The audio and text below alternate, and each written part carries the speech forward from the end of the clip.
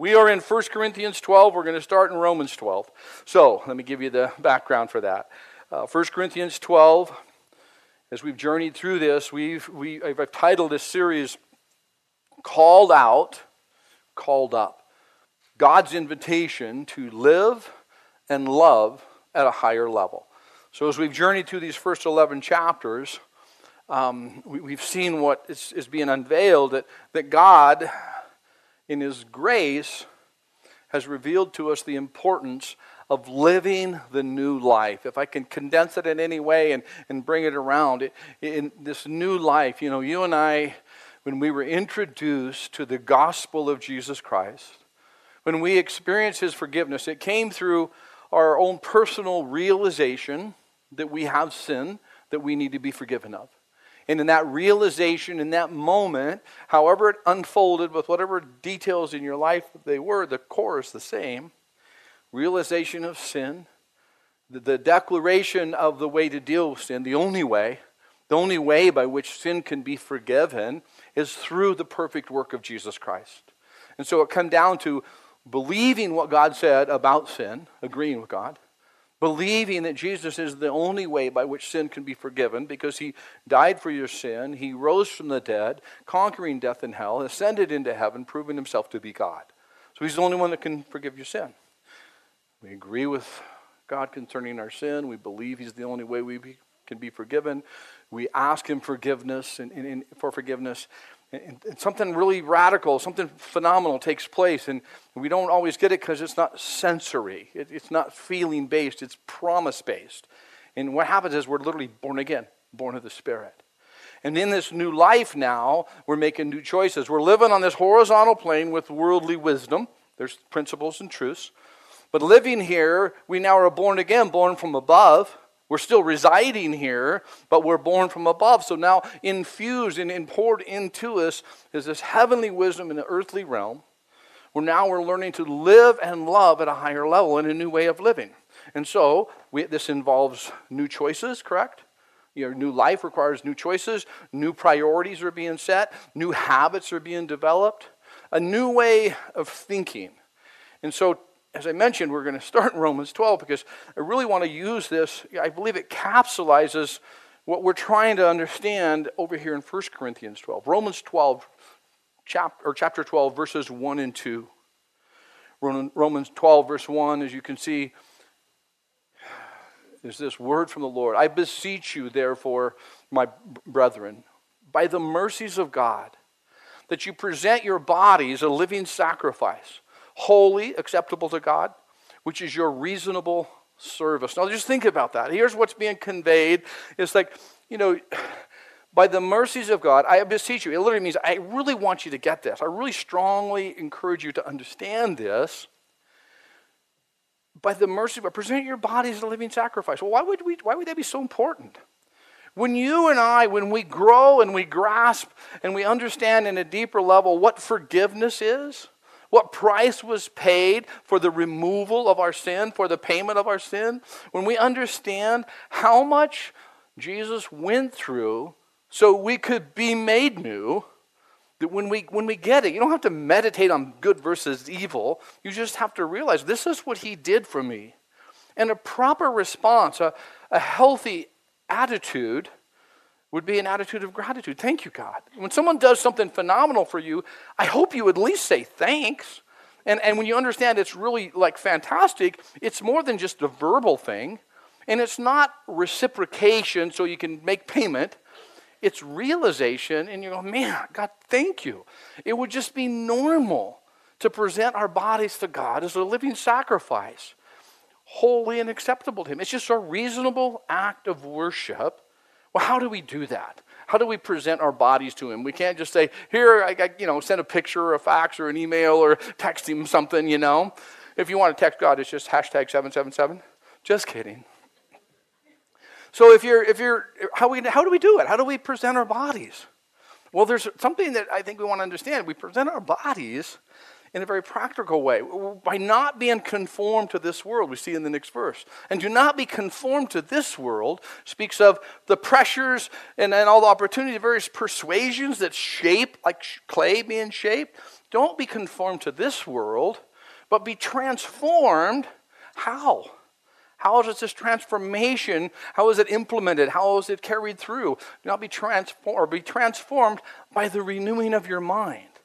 That you may be put to the test, that you may take hold of, that you may verify and confirm that good and acceptable and perfect will of God.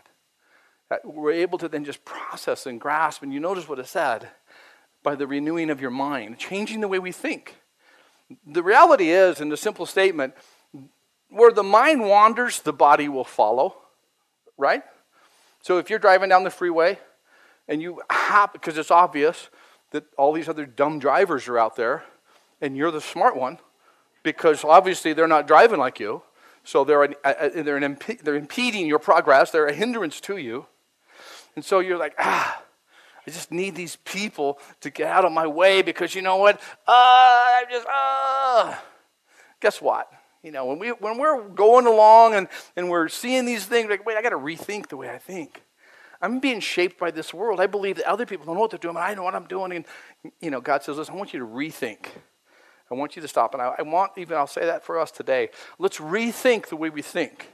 Let's make sure we're realizing we're not who we used to be. Those influences and persuasions and pressures and habits and behavior, they're resident, but they shouldn't be dominant. We should recognize, okay, I'm working through that. But being born again, I don't want to be conformed, shaped by this world, but be transformed.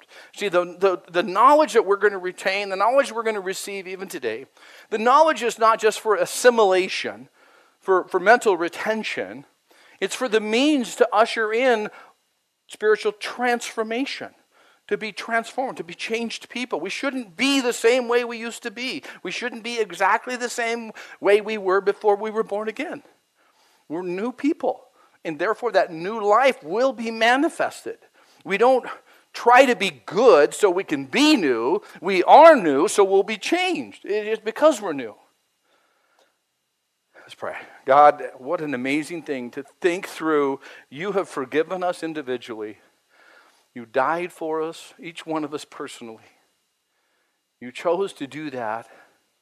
It really, as we see from your word, it's an expression of your love. A verification of a deep and divine love that's given to us.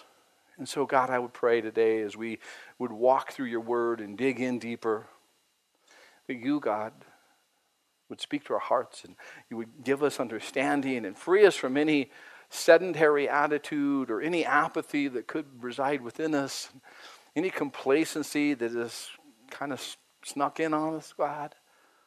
Stir and awaken us to the knowledge of your love, to the awareness of your presence, to your calling, to know your purpose and be aware of your will in the days that we live.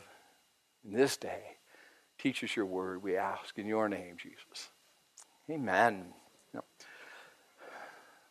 1 Corinthians 12, having addressed the reality of living the new life, as we've seen from chapter 1 through 11, and he addresses it, as you know, because there was carnality in the Corinthian church. Carnality was verified because he said, listen, you guys are even breaking up into groups. I'm of Paul, or I follow Peter, or I follow this guy. And he's like, yes, that's carnal, meaning it's more of the things of this life, of the flesh, than it is of the spirit. Having 11 chapters, and now he's going to get into the detail on how to live an effective life, a purposeful life, what we would know to be a spirit-filled life.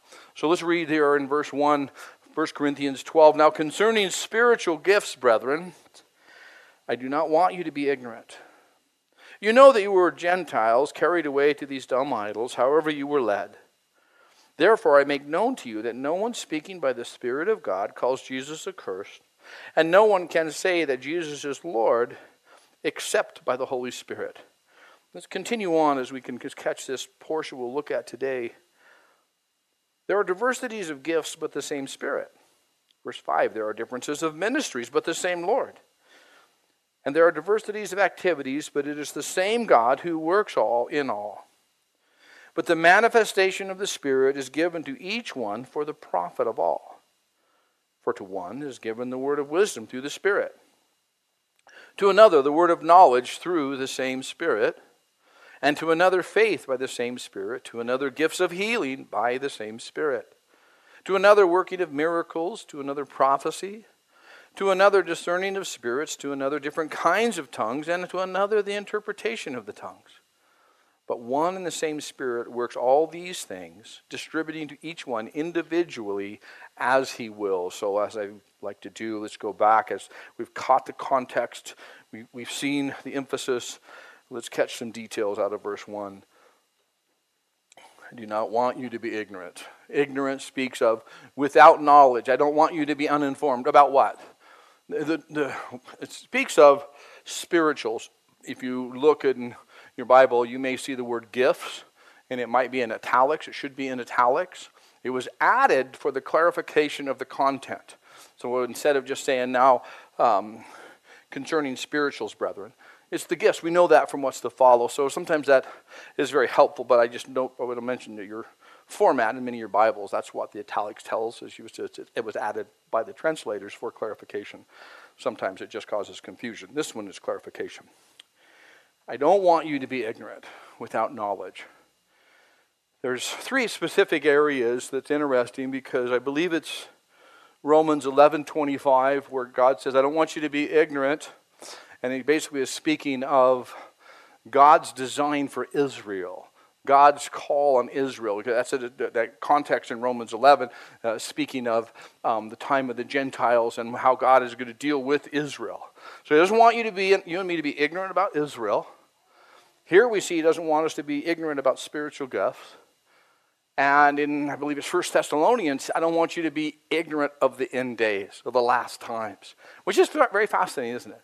Because it's 3 areas that really there's a lot of uncertainty, a lot of functional ignorance in regards to God's design, direction, and calling. And so with what he's given us here, let's just work through under the understanding, let's address spiritual gifts.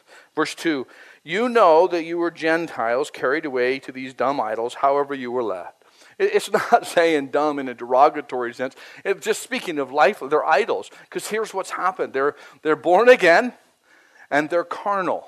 In other words, they have more years and more experience doing this, and God's called them to this new life. And so they're having to learn. He goes, you used to be, just carried away to these dumb idols. Now, how does that have application for you and me? Is there anything that would be a parallel practice in our society or our culture? You probably don't have a little statue, a figure of some form of creature sitting in front of you regularly where you bow before it like an idol. Unless a TV is that square thing. But nonetheless, you don't really have it kind of like what they had in their culture. Agreed? But understand, an idol really is anything that takes you from God. Anything that keeps you from pursuing God. Anything that kind of pulls you away. And he's saying here, you guys, there was a point when you used to live this way. That's all you knew. That's what you chose to do. But he's going to tell us that's not how you continue. Chasing money, pursuing pleasure or position. Just that picture, you understand. Chasing the American dream means something's leading you, correct? I mean, it's not that deep. It's a simple concept. Something's leading you. See, a dumb idol by itself is merely an idea or an aspiration or a dream or a thought. It has no voice. That's why he speaks of it as dumb, as mute. It can't communicate. It appeals, but it has no power. Well, then how come we're drawn to it? You give it the power by your choices. It's powerless until we pursue the concept, until we pursue the thought or the idea. Then it's, in a sense, empowered. Does that make sense? It has no voice, but it's our choices that give it the vitality, if you would. So let's consider what the Bible says about having wisdom and understanding and knowledge. So I look at where my choices are. Let's think about prior to coming to this new life. And we're pursuing something, and we look and we go, man, that's going to be it. And when this idea now has power, we're going to invest in this idea. We're going to pursue it. So it's like, yeah, but understanding tells me, okay, that's what I want. Knowledge says this is the way to get there. Wisdom says it's a dumb idea. Wisdom stops long enough to say, but when I get a hold of it, will it satisfy? Will I be satiated? Will I be like, And wisdom says, no. But guess what? Dumb idols are built from dumb ideas. Right? I mean, we pursue something that we know probably not going to be satisfied, but if I have more money, if I have more of this, if I take hold of that, if I experience this, this is pleasing, we think it'll be satisfying, but we're like, it won't be. Now, most of us really actually have to take hold of it before we realize it's actually lifeless. It brings no satisfaction to us.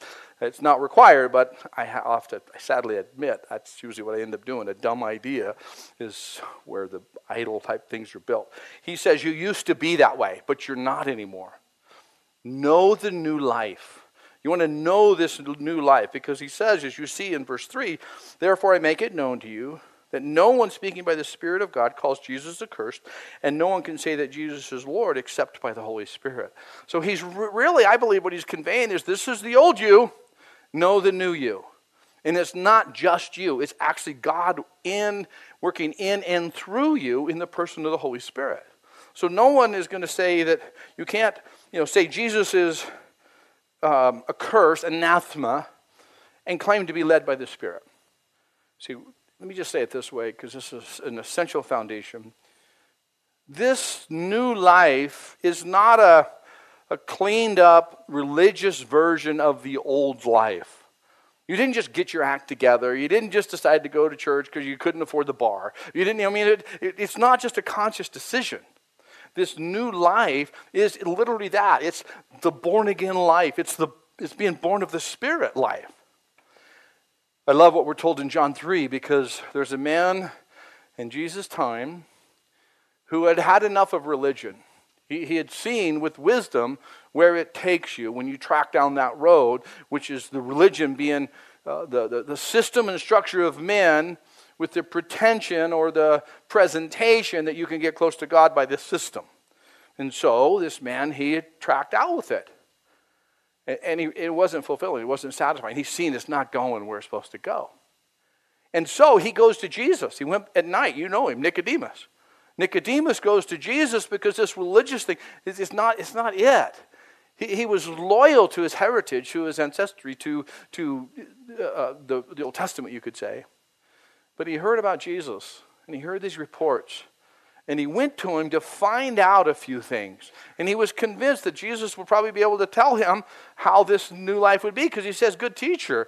And as he engages with Jesus there in John chapter 3, Jesus says, you must be born again. Which just kind of throws Nick off a little bit. You know that, right? I mean, he's like, he understood him. It wasn't like, you mean metaphorically? You mean like I need to start over, do things new in a new, fresh way? He understood. Nick knew totally what Jesus was saying. Because he said, Mom won't go for that. I'm too big. He was stuck at the physical realm. It was like, born again? What? Huh? You're saying that I have to start afresh and anew. And Jesus is telling this man who's trying to redo life. He was at a point, however you want to describe it, that he knew this, he needed something new. Not just to be happy, but there was a cry of his soul and his heart saying, man, there's just more to it than this. And so, Jesus says, you must be born again. The life that he was seeking, this forgiven, this right, this just life, new life, is the new life in the Spirit. Notice in chapter 12, verse 3, that it's this declaration, this life transformation that we read about here in verse 3, saying that Jesus is Lord except by the Holy Spirit. It's not the verbiage, you get it. It's not the oratory. It's not like you say, Jesus is Lord. The demons believe, and they're smart enough to tremble. It's not just the knowledge that Jesus is Lord. Saying, we understand scripturally, conveys your life statement. Your lifestyle states what you believe. And so here he's saying, it's done through the work of the Holy Spirit. You can't curse Christ and surrender to Christ at the same time. The old life denies the lordship and even the deity of Jesus Christ. That's our old life. Matter of fact, false religions all deny the deity of Jesus Christ. They all take some form of it or another. Many of them recognize him in the current religious systems. They acknowledge him, but they move him from God to man. As even the LDS doctrine says, as man is, God once was, and as God is, man can be. That's not a promotion of humanity. It's a denial of deity. It's bringing Jesus down to be just a parallel spirit brother to Lucifer, and it's a false teaching. But it's how the religious systems always go. They bring Jesus down because they're denying him. And God, we see that the Holy Spirit is the one who says Jesus is Lord, teaching you and I. The carnal Christians there in Corinth are learning how to grow, how to do this new life. God, in the person of the Holy Spirit, leads you in the new life. It's so important. God, in the person of the Holy Spirit, leads you in the new life. We're told in the Bible, the Lord our God, the Lord is one. So there's one God, and personified, or we understand, according to the Bible, three personages of this one God. The Father, the Son, and the Holy Spirit is referred to as the Trinity, but a better description would be the triunity of God. So God, in the person of the Holy Spirit, leads this new life. Now, what did Jesus say concerning the Holy Spirit? I think that would be relevant, right? If we want to understand spirituals, if we want to understand what this is all about, wouldn't we consider what Jesus had to say? Well, let's do that today. Let's go to John chapter 14. In John chapter 14, verses 25 and verses 26, this is Jesus to his disciples functionally hours before his crucifixion, resurrection, and then later ascension. So you think about it from an interactive sense, it's the final words from the coach. He's really giving them, listen, you guys got to understand this. And so what he says in verse 25, these things I have spoken to you while being present with you. Because what's going to happen? They don't know it. You and I know it. They don't know it because they're living on this side of the cross. You guys, we're living in this different point in history. He says, while I'm present with you, because we know dark days are coming. Some horrible observations are going to happen. They're going to see him brutally beaten. They're going to see him crucified. And life departing from him and being placed inside a tomb. And while I'm present with you, I'm telling you these things. But the Helper, verse 26, the Holy Spirit, whom the Father will send in my name, he will teach you all things and bring to your remembrance all the things that I said to you. So here's concerning the Holy Spirit, he's saying, after I fulfill what I've came to do, after I rise from the dead, as I ascend into heaven, you'll have an experience with God in the person of the Holy Spirit that's different. They really did have a beautiful, unique thing that you and I really won't experience. They lived here, physically eating lunch with him, hanging out with him, and fishing with him. And they also lived here where he ascended, and they were indwelt and empowered by the Holy Spirit. This is where we live. And so he's saying to him, when the Holy Spirit, he will come, the Parakletos, it means the one alongside. The function is like, it's me, but it's not me, is what Jesus is saying to him. He's going to indwell you. It's God going to be with you. He will teach you all things and bring to your remembrance all the things I said to you. See, remember, when you can't remember, how to remember, because this is how you remember. Remember? I mean, just, really, he's just saying, do you ever try to remember a verse? Oh, what was that verse? Like, there's times you just go, well, I don't know. But I know you can, because you've been there where you're talking to someone, and then you share a verse, but you don't tell the address. It just comes out, and you're like, oh, man. And then you're like, man, I got this going on. Just remember, you can't remember. He brings to your remembrance. It's a work of the Spirit that we take lightly sometimes. And actually, we take it egotistically. Because we take credit for something he did, thinking that we remembered, but we didn't remember because you can't find your keys. It's like, there's other things you forget. The older you get, the more real it becomes. So it's like, man, this is amazing. He will teach you all things and bring to your remembrance the things I said to you. The disciples walked with Jesus, and Jesus said, listen, you guys, this person of the Godhead, the Holy Spirit, was going to bring to you remembrance of the things that have happened. And we even actually have that documented in Scripture. Let's look over also another continuation of this message in John 16 as he continues to exhort and encourage them. He comes back to this discussion and this presentation and this revealing about the person of God in the person of the Holy Spirit in John 16, verse 7. He says, I think this is I just think God has a great sense of humor if we'll stop and look at it, because it actually lightens the load for us. Levity, the proper godly humor, just takes the weight off. And he says to them in verse 7, nevertheless, I tell you the truth. Excuse me? How often did he lie to them? Never. It's almost like he has to say, no, listen, no, I'm not pulling your leg, dude. Seriously, I'm serious. It's like, I wonder why he says, nevertheless, I tell you the truth. He never lies. I think it was just that reality of dialogue and engagement and interaction. Listen, guys, I'm straight up with you on this. It's to your advantage that I go away, for if I do not go away, the Helper, the Holy Spirit, will not come to you. But if I depart, I will send him to you. And when he has come, he will convict the world of sin and of righteousness and of judgment. Of sin, because they do not believe in me. Of righteousness, because I go to my Father and you see me no more.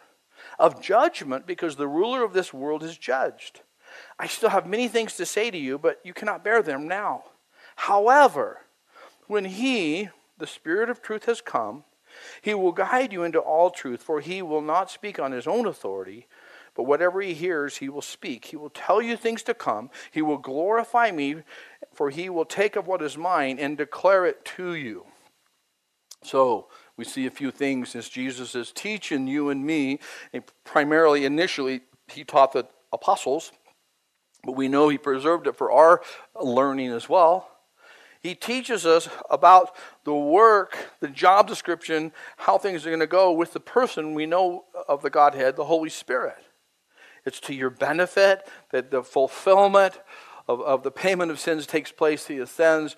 Then, the Holy Spirit, he said in the Gospel of John later, the Holy Spirit is with you and he will be in you.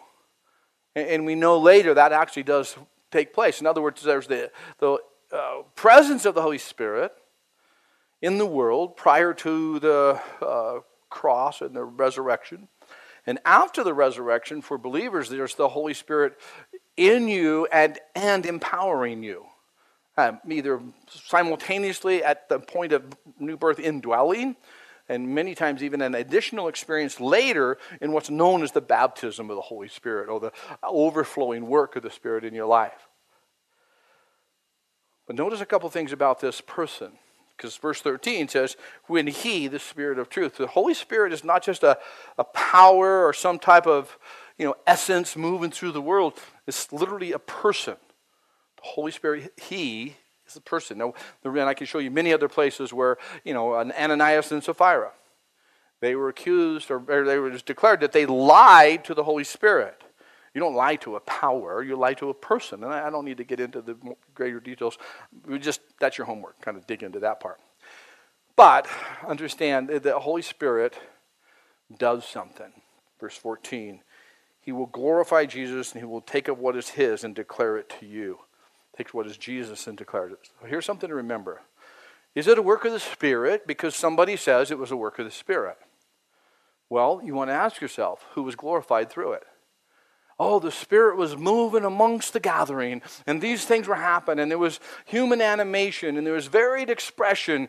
And one person told me one time, man, there was so much, the Holy Spirit was doing so much, we didn't even have time for the Word. And their summary, their conclusion, their description of the gathering time was all about the Holy Spirit. Either their summary is in error, or something, because the Holy Spirit won't work in such a way that we walk away going, it was all about the Holy Spirit. Because what does this text tell you and me? The work of the Spirit will glorify Jesus Christ. Will draw attention to him, will direct people to him more and more. Moving back to 1 Corinthians 12, because we do not want to be ignorant of these things. And we know there's much ignorance in this area. There's a lot of study. We'll be digging into it in detail as we go through the various gifts of the Spirit. But we do need his power. We do need that work. We know that the disciples had experienced him being with them. They experienced him being the Holy Spirit within them. And I believe John 20, verse 22. But then they were also told, now I want you to wait. In Acts 1, verse 8, but you shall receive power when the Holy Spirit has come upon you, and you shall be my witnesses in Judea, Samaria, and all the end of the earth. So let me just give you 3 things to be aware of and to think about in regards to the person of the Holy Spirit. The Holy Spirit empowers you to live the life God has set out for you. The Holy Spirit empowers you to live the life God has set out for you. God didn't just say, hey, this is what I want you to do. Good luck with that.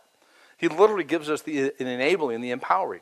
We also know that the Holy Spirit, according to what we've looked at, guides you in all truth and brings to your attention the words of Jesus. He draws us into the Word. He walks us through. Sometimes we fall into this kind of negative tilt. I just don't know the Word. I don't know the Bible that well. I was talking to somebody, I couldn't remember the verse. Don't focus upon yourself. Learn to hear from the Lord. Learn to let the Lord listen, or let the Lord walk you through certain things. And the third thing that the Holy Spirit we want to be aware of, the Holy Spirit takes you out of your comfort zone so you can grow. I asked Anthony to remove that one after first service because that's just really uncomfortable. It's true, is it not? Takes you out of your comfort zone so you can grow. You actually totally understand this principle. Nobody denies this principle. Nobody says, it's so funny. I wanted to get stronger, and so I just started thinking about it. I watched a couple videos on weightlifting, and I'm just stronger. No, dude, you had to get your sorry backside off the couch and sweat it up a little bit, and it was uncomfortable. No one says academically, man, I just want to know this stuff. No, you had to stay up late. You nailed the caffeine, you got up looking bad the next day, and you looked worse in the afternoon, but you passed the test because you put effort. It was uncomfortable to learn it, right? Academically, athletically, relationally, we get there's some discomfort. Discomfort is not a bad thing.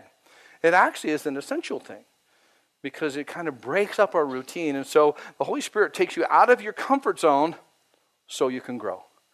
And some of the most uncomfortable times in my life have been the most beneficial. I don't want to repeat them unless necessary, but I do know that those times are when I really, the fervency, the dependency, the confidence that God will do something, it really was in times when we started seeking Him. I'll mention it here at the end again, but I'm going to have a series start, and it's really it's open to everyone, whoever wants to be a part of it. And it's called Deeper Still. And it's a type of discipleship where we just take it deeper still, where we can, maybe you're at that season, at that point in your life where you realize, I do want to take another step. I want to be more studious. I want to learn some of these things more. I want to be more prepared. I just want to grow spiritually. If you want to, then if you want to join in on that, just fill out a response, or go onto our website and just, hey, interested in Deeper Still, that Pastor Dan talked about. But I know there's a need in our church gathering. I know that there's a need in our personal lives for this opportunity to functionally, in a healthy and profitable way, to be uncomfortable in a good way. So, 1 Corinthians 4, or chapter 12, verse 4 through 11. I'm not going to go through all the different gifts. I think you've seen the commonality, the diversities of gifts and the differences of ministries and the diversities of activities. But notice verse 7. But the manifestation, or the visual, verification, the seeing of these things and knowing these things of the Spirit is given to each one so that people will think you're more spiritual. Not quite what it says, does it? Oftentimes that's the presentation or the perception that somebody is more spiritual. But notice it's actually God gives these enablings and these tools, so to speak, for the benefit of everyone. It's not for the elevation or exaltation of the individual. It's for the profit of all. Spiritual gifts are tools to build with, if you want to kind of see it in a metaphorical sense. It's not competition. It's not for comparison. They're tools that are given to complement and cooperate with one another. Let me give you some specifics on that type of example. A saw is a tool that complements a hammer and a brush. Agreed? A saw is a tool that complements a hammer and a brush. All three have unique purposes. They are not all interchangeable, but they are all beneficial. And this is a real simple picture. I think it's easy to grasp because verses 6 through 8 are not meant to be seen as a complete list, nor are the gifts listed here in order of importance. The emphasis is not upon the individual gift. The emphasis is on the gifts, on who the gifts come from and the purpose of those gifts for the profit of all. You'll notice that repeated each time, it was through the Spirit, by the same Spirit, by the same Spirit, according to the Spirit.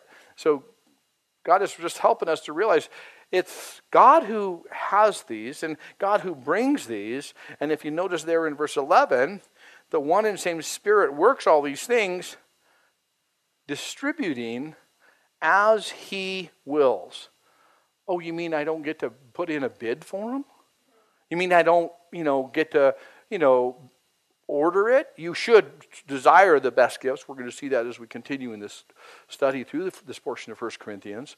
But I want to help you realize, I want to have whatever God would have for me, but I want it to be for His glory. And that's our petition, our request, the cry of our heart. So, and along those lines, let me just say this gifting, because we're told to, in Romans 12, God has given to everyone a measure of faith. So He's given to all of us a gift of faith. He's given to all of us a spiritual tool enabling to live in a way that glorifies Him and His power to be present in this world. He has done that. We just are trying to figure out what it is, agreed? We're trying to sort out what's my gift, what's my calling.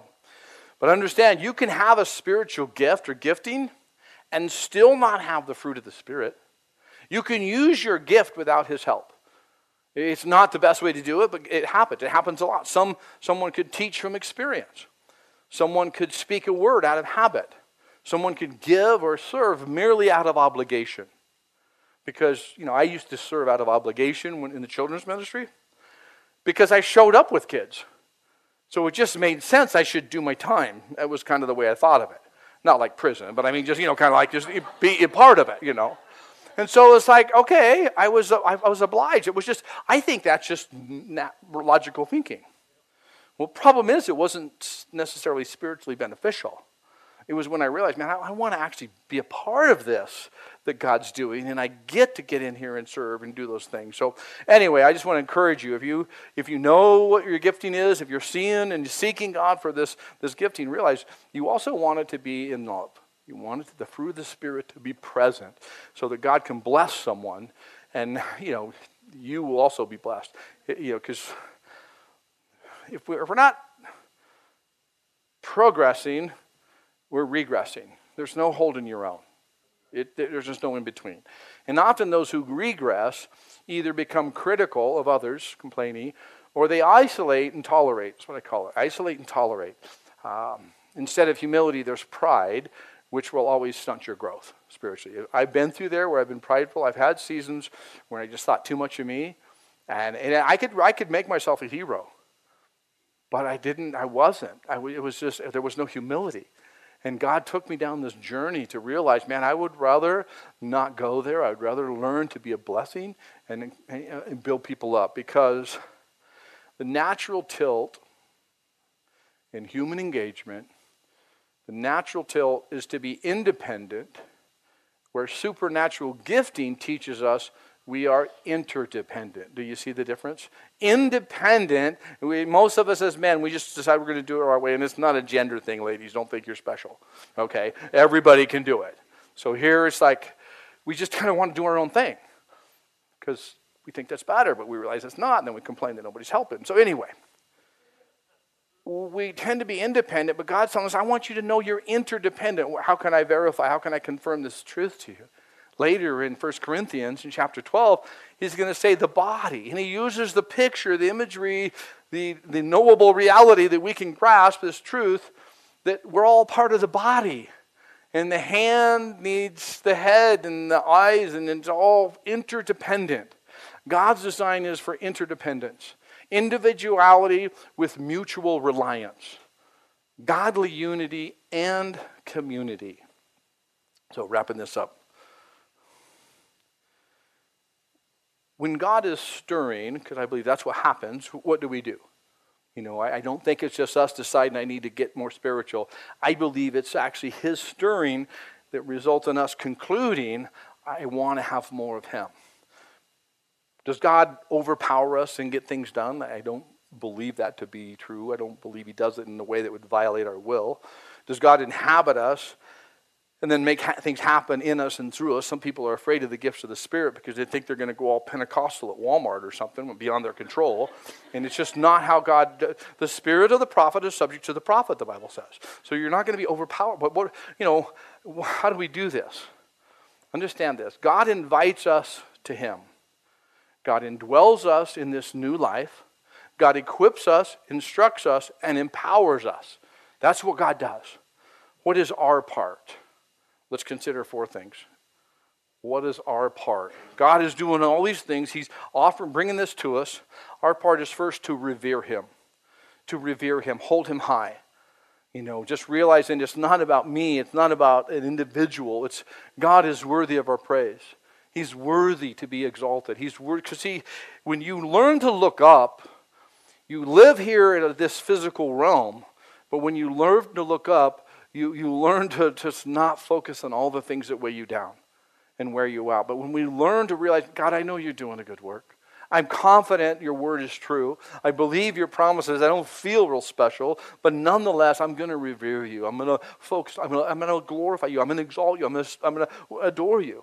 When we revere Him, and then as we're doing that, we receive from Him. And literally, I believe we need to learn to receive from Him.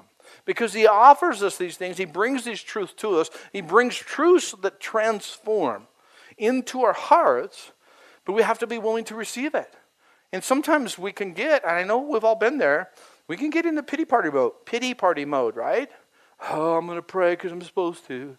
I'm going to exalt you because I should. But we're not really like in a moment, we're more Eeyore than Tigger. And it's like there's a point where we're like, whoa, I'm going to find some middle ground here. Because in reality, I want to receive. Okay, Lord. So maybe we have this conscious understanding. Okay, I'm going to revere you, and Lord, I will receive from you. We also, then the next part would be to respond to Him. You can revere someone, you can receive from someone, but like UPS dropping off a package, if you just leave the package sitting there, big deal. The guy in the brown shorts left. So what? You still just got a package. You've got to open it up. You got to take hold of what you receive, and that means to respond to Him. Because He'll prompt, He'll stir, He'll draw you to a closer walk with Him. And in doing, He doesn't violate your will. He doesn't make you do something. He draws you in and invites you to respond to Him. And the 4th thing I would say that's very important in this area of understanding the work of the Spirit, what God's doing, is rejoice in Him. Rejoice in Him. You're not done yet, and He's not done yet. He who began a good work will be faithful to complete it. And some of us, I can just say confidently, we've went through tough times in the past. And some are going through some of the hardest things maybe the hardest thing they've ever been through in their life right now. And don't let the circumstances define your God. Let the promises reveal your God. And realizing that these circumstances will change, will come and go. They may get worse.